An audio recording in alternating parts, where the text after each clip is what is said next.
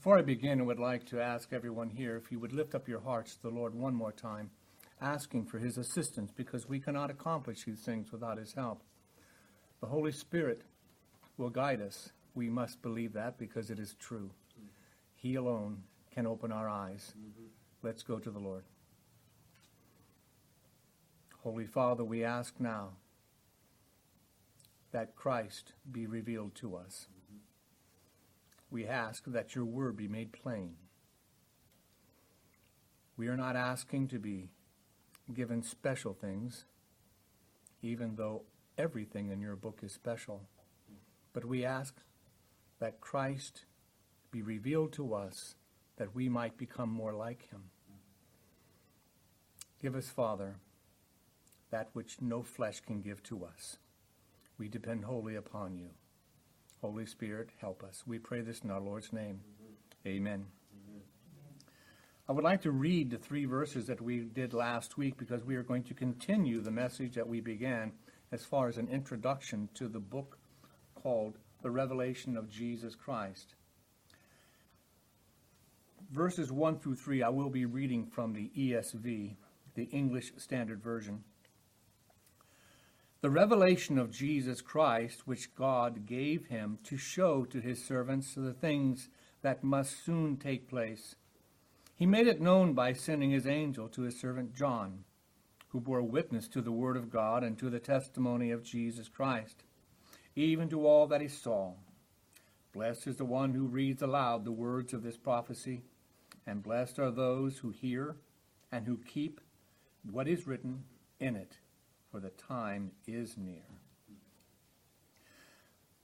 I've always been afraid to preach through the book of the Revelation of Jesus Christ. I have never done it before.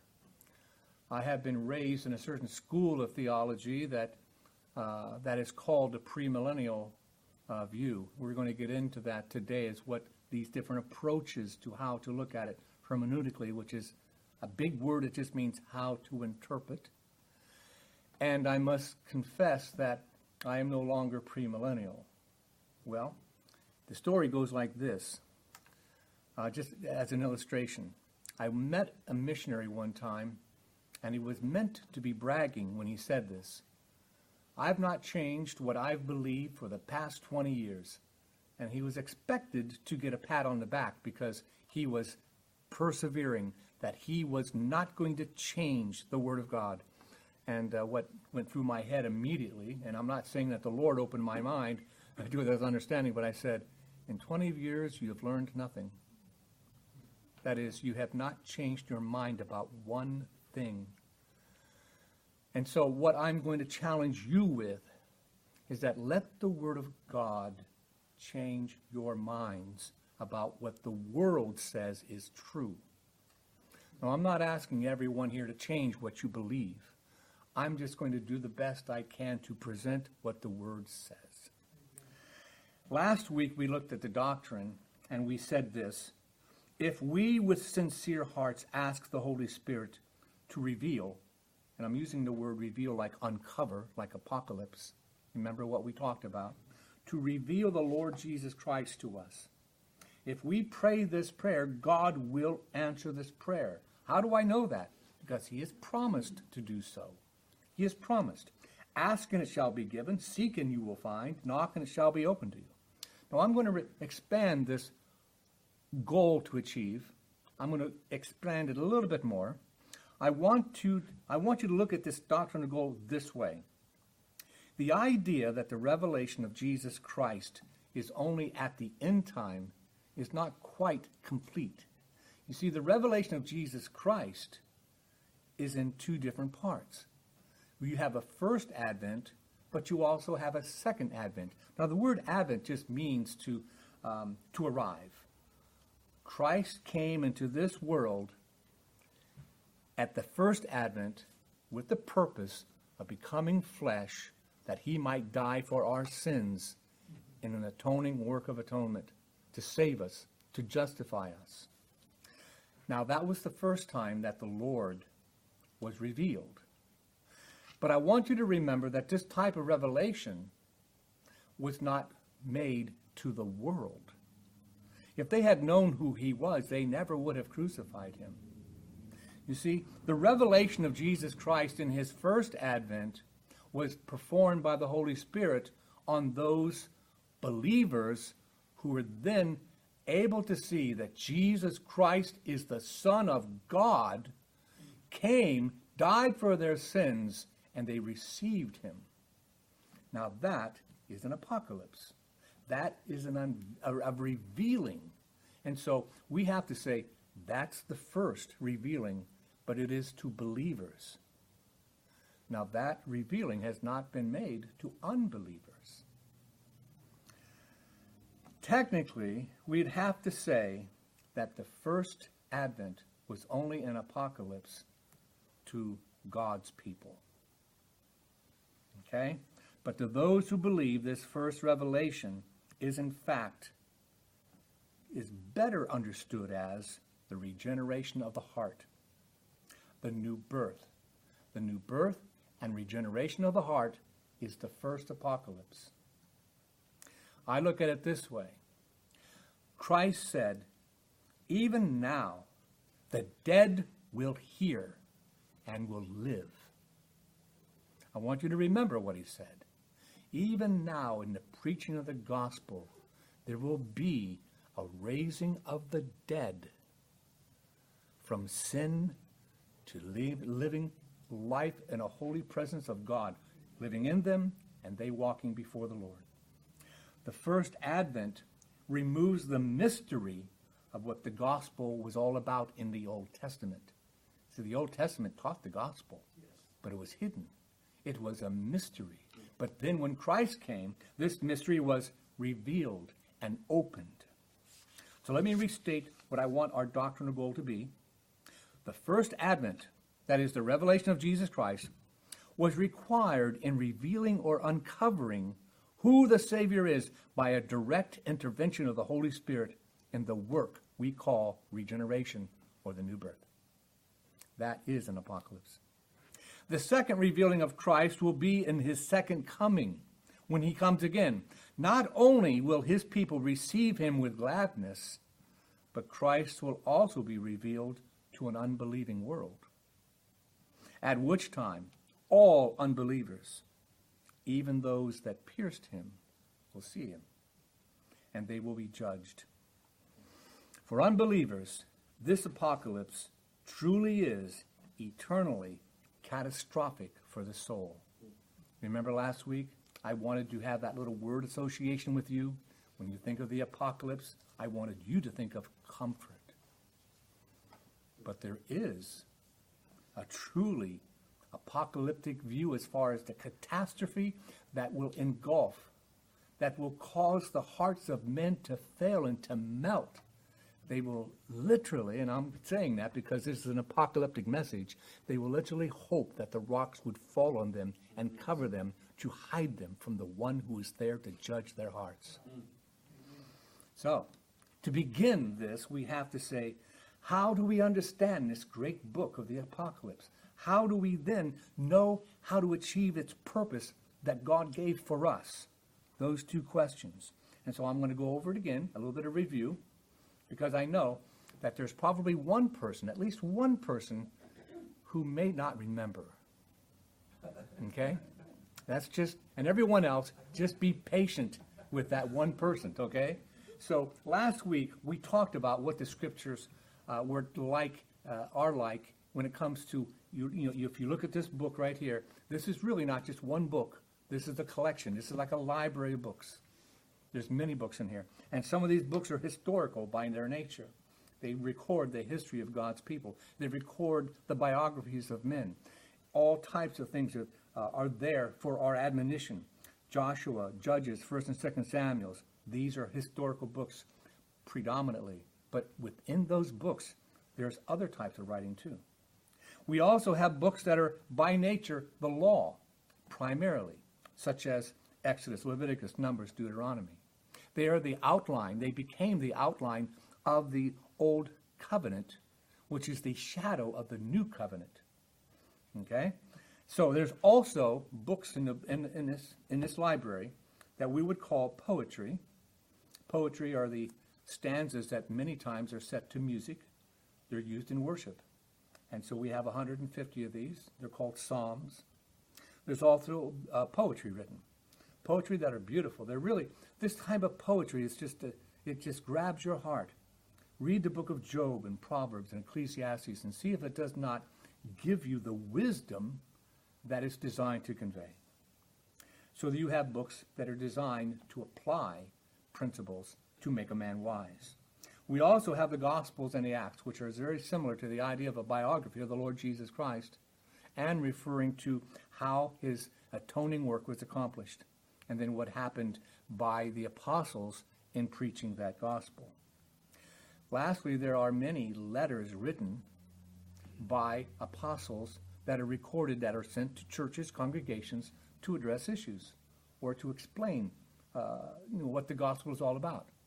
The epistle to the Romans, the church at Rome, it's unparalleled in its ability to explain the gospel. It is the deepest theology you'll ever see. It's better than any book ever written by man.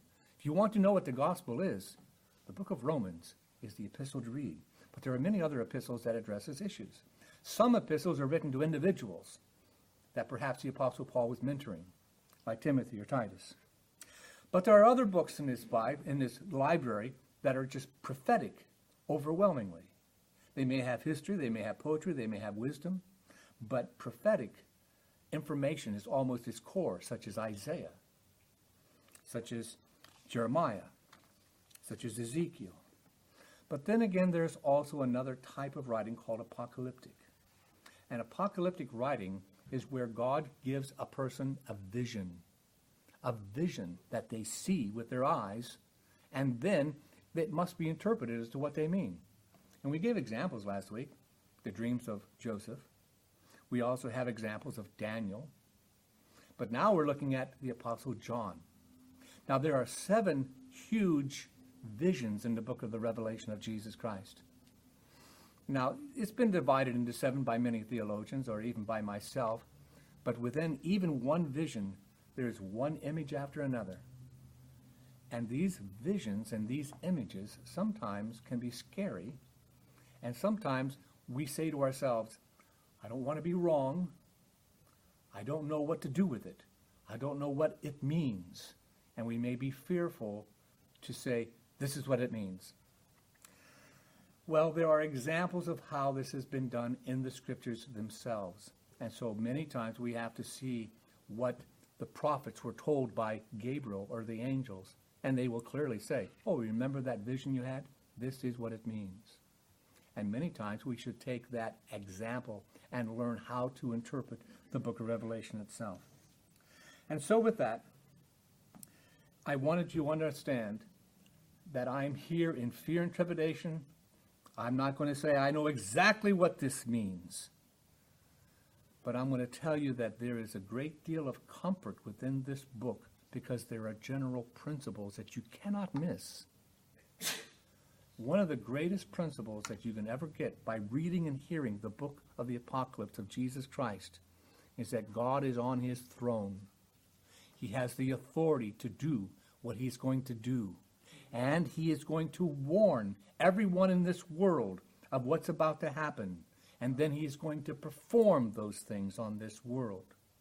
Now, if you didn't recognize it, I just went through the seals and the trumpets and the vials and plagues. Do you see what I'm saying? Let me say it again. God has the authority to do what he says he's going to do. He can break those seals. He has the warning, the trumpet, the preaching of the gospel. It's trumpeting every day. And then comes the actual hand of God upon this world when the plagues are poured out. You see, it's not all just complete mystery. We have to look at it and say, what do you have for us, Lord? I need your help because of the great persecution we are under. Well, to be forewarned is to be forearmed. And he says, the Apostle John even says, I am with you as your brother, a person who is a co-Christian in tribulation. I am with you in the patient endurance of the saints. This is not a book that's to be discovered by solving a puzzle. When will the Lord come back? Well, let's work through this puzzle and see if we can figure it out. That's not the purpose of the book. In fact, he tells us he comes like a thief, and it will be unexpected. But the key there is to be ready. And how do we do that? To keep these things in our hearts. Let me read that scripture again. Blessed is the one who reads the words of this prophecy. Blessed are those who hear it and keep what is written in their heart. And then, for the time is near.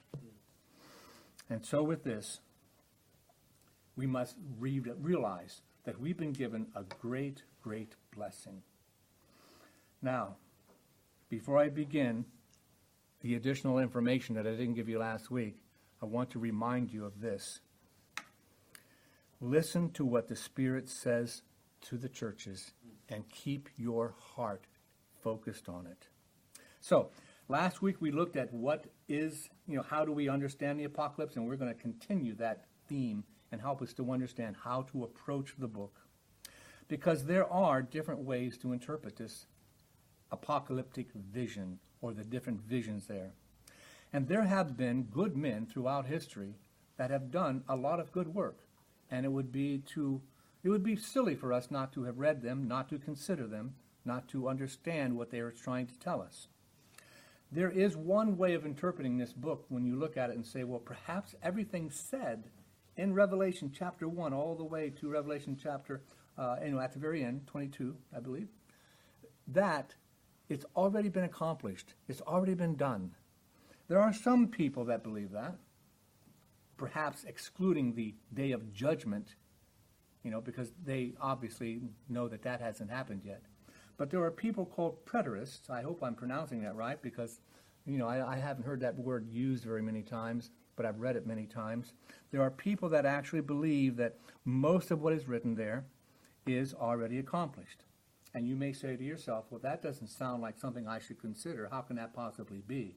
But I want to caution you on that. There are Christians during the time of Nero, Domitian, and other persecuted people that looked at the book of the revelation of Jesus Christ, and they said within their hearts, this is it. My goodness, what kind of a beast is Nero? And they even looked at his name and calculated it out. And you know what his name calculated to when it comes to numbers? 666. And when they saw, oh my goodness, look at this city built on 7 hills. What else could it possibly be? All these things. Do not look down on someone that says, well, I'm a preterist. I'm just saying that this is something that you should consider, but I am not one of those people myself. But what I am, I'll tell you what I am in a few minutes, okay? All right? You just have to wait. There's another view of this where someone says, well, they look at this in a historic, as far as applying it to history, a historicist. Secular history and religious history can be merged together, taking from the day of Pentecost all the way to the time of Christ. And you may say, well, are you saying that all these events can be found in a history book? Well, I've read some people that they have impressed me very much. I mean, you take, for example, the places where it says, well, this is going to happen in 3.5 years. And I'm thinking, 3.5 years, how can that be? But when you apply the principle that one day is according to 1 year, then it comes to 1,260 years. And you know what that is? That's the Dark Ages. I'm not saying it is. I'm saying it was impressive. I'm just saying that men who love God, who love this book, have spent time and said, this is what I see. So is that the right way to approach it? Should we approach it like a preterist? Should we approach it like a historicist? There are also people that say most of this book is in the future. Now that's prevalent. Most people today believe that most of the book called the Apocalypse is in the future. And in particular, it's like 7 years that were kind of taken from the Daniel's 70th week in his apocalyptic vision. And they say chapters from 4 almost all the way to the end. That happens in 7 years. Well, that's what I was trained to believe. That's what I was taught. If you want to learn more about that, you can get a book called Things to Come by Dwight Pentecost. I'm not saying get it. I'm saying if you want to know about it. Okay? Because I was impressed by his reading because I frankly could not understand how a person could get so much out of the scriptures that really wasn't there. That's impressive. But I want you to understand that I do not want you to look down on someone that is of that persuasion. I was that a long time.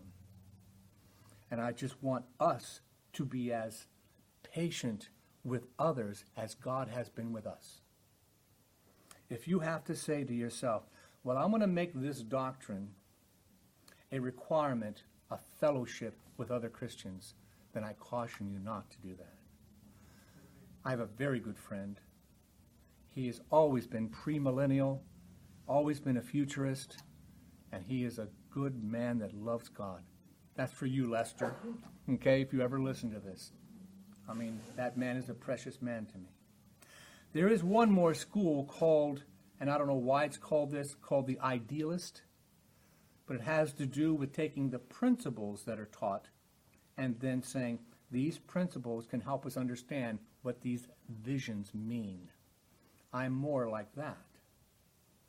But you see, being an idealist isn't enough. When I say that, it isn't enough. You see, because I can be an idealist and still take some of the preterist ideas. I can be an idealist and still take some of the historicist ideas.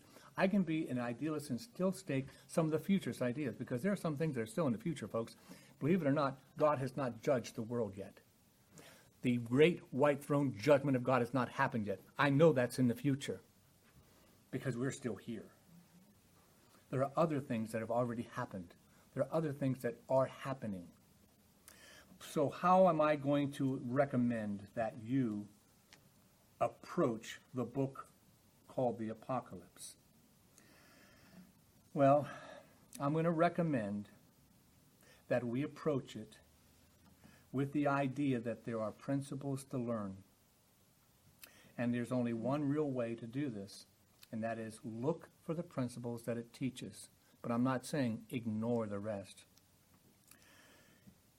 In the time of the apostles, John and all the ones that were there are no doubt Christians that looked around them and were comforted by this book.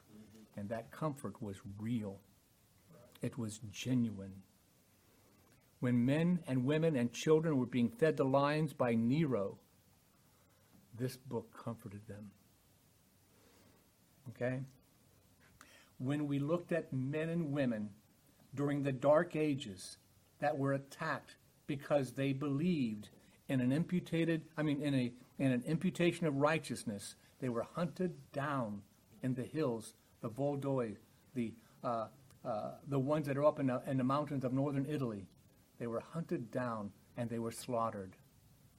These men went through great tribulation. I could tell you about stories that would just turn your stomach about how much they suffered. And are we to say to them, you cannot take this book and receive comfort from it? No. They received a great deal of comfort from this apocalyptic book. Even today, there's going to be nations that will rise up and will persecute God's people. And what are we to say? That has nothing to do with these visions. I think not. I think that there is a general principle that there is a spirit of Antichrist in this world now, and it is empowered by the dragon, and he is warring against the saints of God. And the principle there is as clear as the daylight in our every day that we walk. It's there, easily seen. We don't have to see some mark on Gorbachev's, forehead and say, is that the mark of the beast? That has nothing to do with anything. There is a mark on every human being that hates God that reflects the anti-Shema. Okay, now, you may not know what that is, but it's a little bit like this. the Jew would put the scriptures on his forehead and on his hand. Okay? And the world does the same thing with the dragon. We'll get into that later. It'll be fun, and it'll be scary. But it'll be enlightening, I guarantee it. There's also a different approach to the book of Revelation in a hermeneutical aspect. Now, that's just a big word. It just means how to interpret it. And it has to do with what to do with what we call the millennium. Okay, the millennium. Now, if you haven't read the book of the Revelation, you need to do that. You need to do that.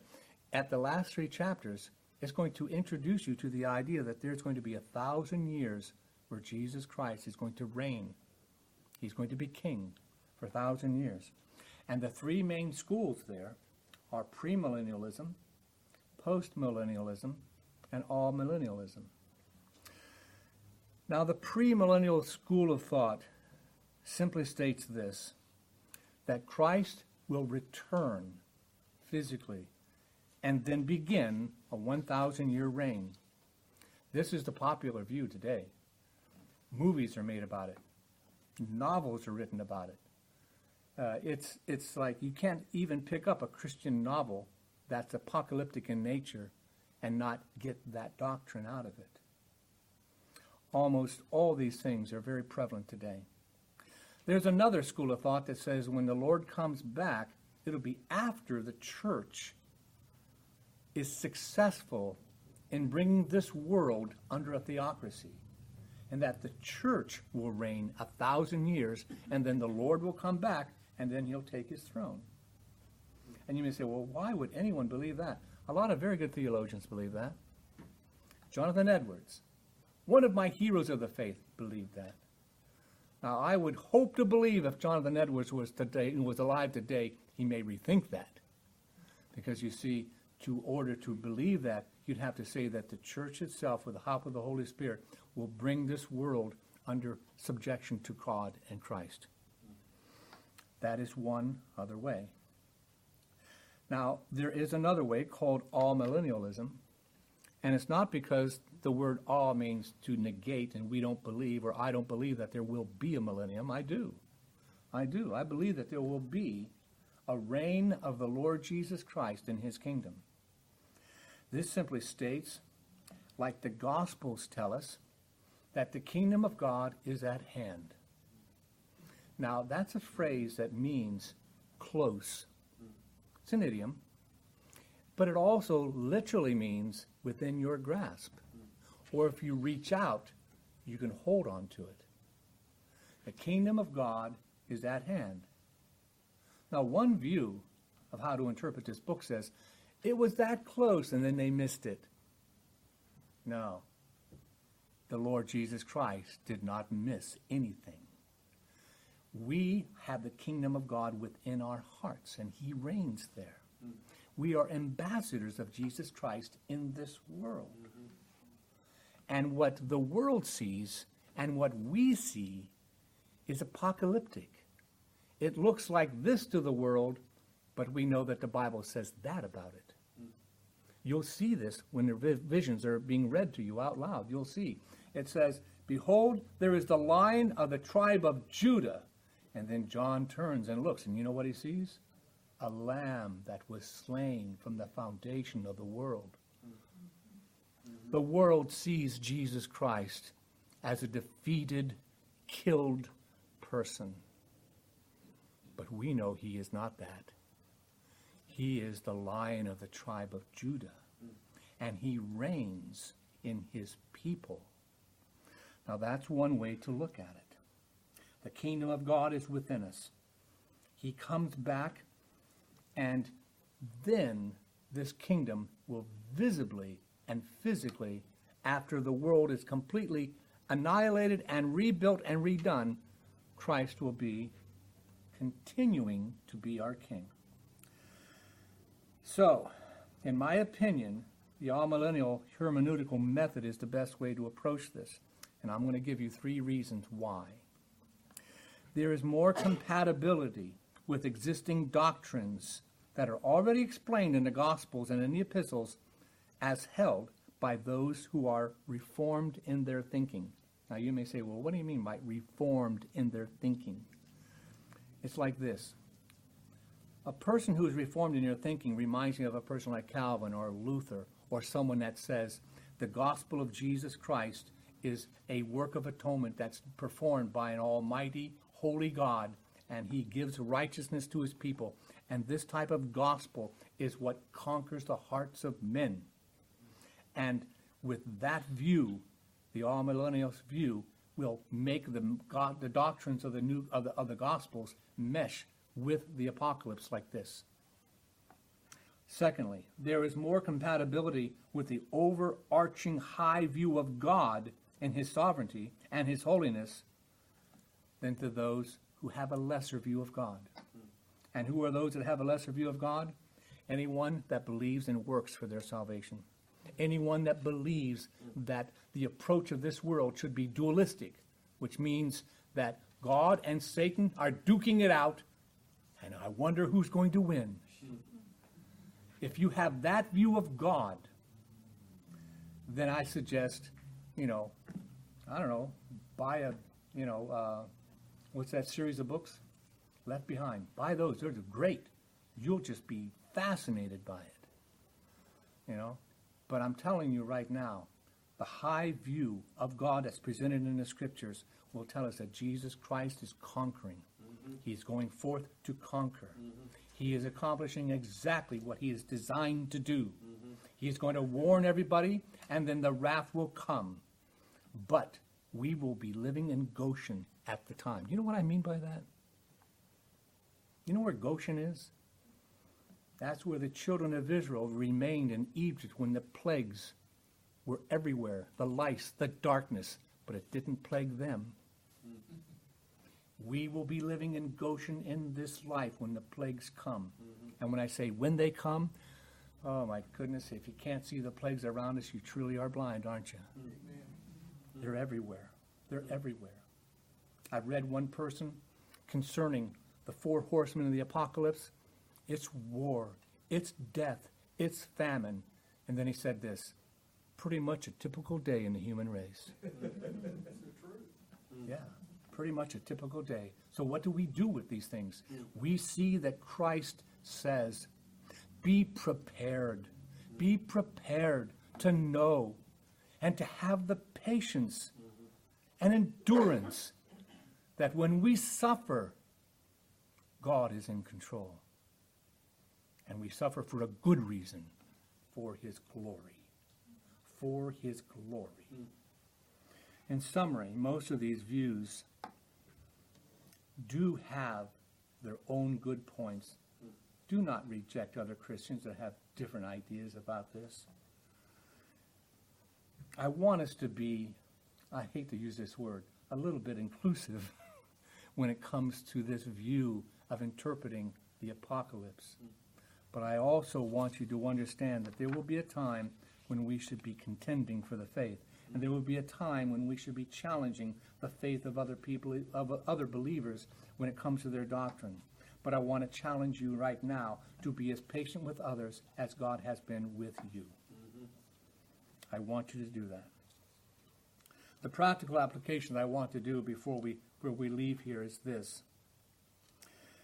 This passage, and I'm going to read it to you, verse 3 of chapter 1. Blessed is the one who reads aloud the words of this prophecy, and blessed are those who hear and keep it, what is written in it, for the time is near. I don't want to read that verse and just simply say to you, you can cash in on this blessing. All you got to do is read it. You don't even have to understand it. Just read it, you get a blessing. No, I think it's more like this. You have to read it, hear it, and keep it. Keep it.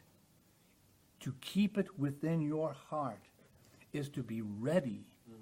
Is to be ready when these events happen. And you say, well, how do I know when these events happen? It's very easy. Listen, if the shoe fits, wear it. If it looks like a beast or a nation that rises up and attacks Christians, well, when has that ever happened? Oh, my goodness, just look at the newspaper. Happens all the time. I know of a person that she told me this. It was a good, I had a good week. No one threw stones at me. You know who that person is. There are people that suffer because of their relationship with the Lord.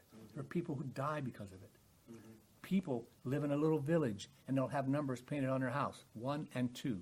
If you're a Jew, number 1, we'll kill you first. Number 2, you're a Christian, you're next. And you're telling me that this isn't apocalyptic times? That the beast isn't there? All these things, we need to come to grips with them. And you may say, well, surely if it's future, is it at hand? They are at hand. Reach out and take hold of the promises and of the information that's given to us right here. We need to make it precious to us. I want you to consider these things, and then we'll end. What in the world is precious to you right now? What is precious to you? Are the pleasures of the flesh and the comforts of this life the only things that bring you joy? We need to start prioritizing what is the most valuable things in life so that we can prepare to make the right choices when the time comes. Now, please listen. I did not say if the time should come, that we should be forced to make a choice between God and between these other things. Do you love me more than these? Who did Christ say that to? Peter. There'll come a time in your life when they'll say, look at this. If you do not bow down and worship this, then we'll take away your ability to eat, to live, to move, everything. And all you have to do, it's easy. Just give a nod. It's easy. Just look to the world for your peace and comfort. Don't make the mistake of not doing this prioritizing beforehand. We need to know what is important, and it is God. It is Christ. It is living for his glory. Because there will come a time we have to make these choices. Do not mistake or make the mistake of thinking that the events found in this book are something that is not for you. Something that has already happened, it'll never happen again. Something that's in the future and we've never seen it before. These things are happening right now. These things are for us. It is for us. And so right now, as we get in deeper into the book, I want you to have this idea. It is for us. Right now. Right now. It's a blessing for us. I challenge you to keep this within your heart. And whenever you see the events of this world parallel or mirror or look like these things, and you say, well, is it that thing? If they're tempting you to leave God, it is. It is. And I'm just going to say this. This is the great interpreting rule that I want you to take home. If the shoe fits, you wear it. It's just what it is. If there's a principle and power in this world that wants you to leave God, then that's exactly what this is. We're being warned about it. We're being warned about it. So, in conclusion, I want you to remember that we are living in Goshen in a time of the plagues. The world is covered in darkness. Oh, no, it's not. I can see everything around me. No, they're dead in their sins. They're living in the dark. They're living without the light of the truth of the gospel of Jesus Christ. They are living in the dark. They're being attacked by one who hates them and wants to consume and destroy their souls. And what do? We follow the Lamb wherever he goes, and we preach the greatest power on this earth, and that is the gospel of Jesus Christ. The blood that was shed for us, that is what's going to save sinners. I'm telling you, we are more than what we appear. Not because we are great. It's because we are God's people. And he's given us this commission to preach what changes men's lives and hearts. And they will be saved. They will be saved. We look like we're nothing, but we have been granted by God's power to go forth and conquer. And I want us to take on that knowledge. So let's go to the Lord in prayer. Heavenly Father, we ask now that you would open the eyes of your people and enable us to understand that we are surrounded by tremendous powers, by angels that have come to serve your people, by the great power of the gospel that we can preach and we can bring down strongholds because of the power of your Spirit, using the truth to change the hearts of men. Oh, Father, we have been given the great commission to go out and to storm the gates of hell and to lead captivity captive, just as you did, by preaching to them the great truth of how our Savior died for sinners. And may it look like that we are nothing, but that's okay. We are not looking to be honored. We are looking to serve you with all of our hearts, that we might be your people, to be owned by you, to have you walk among the garden of our hearts. May you be comfortable walking within us with your Spirit giving us the same image of Christ, having his seal upon us, the mark of our God upon our forehead and upon our hand to do his will. Father, we pray these things be done for your glory. Amen.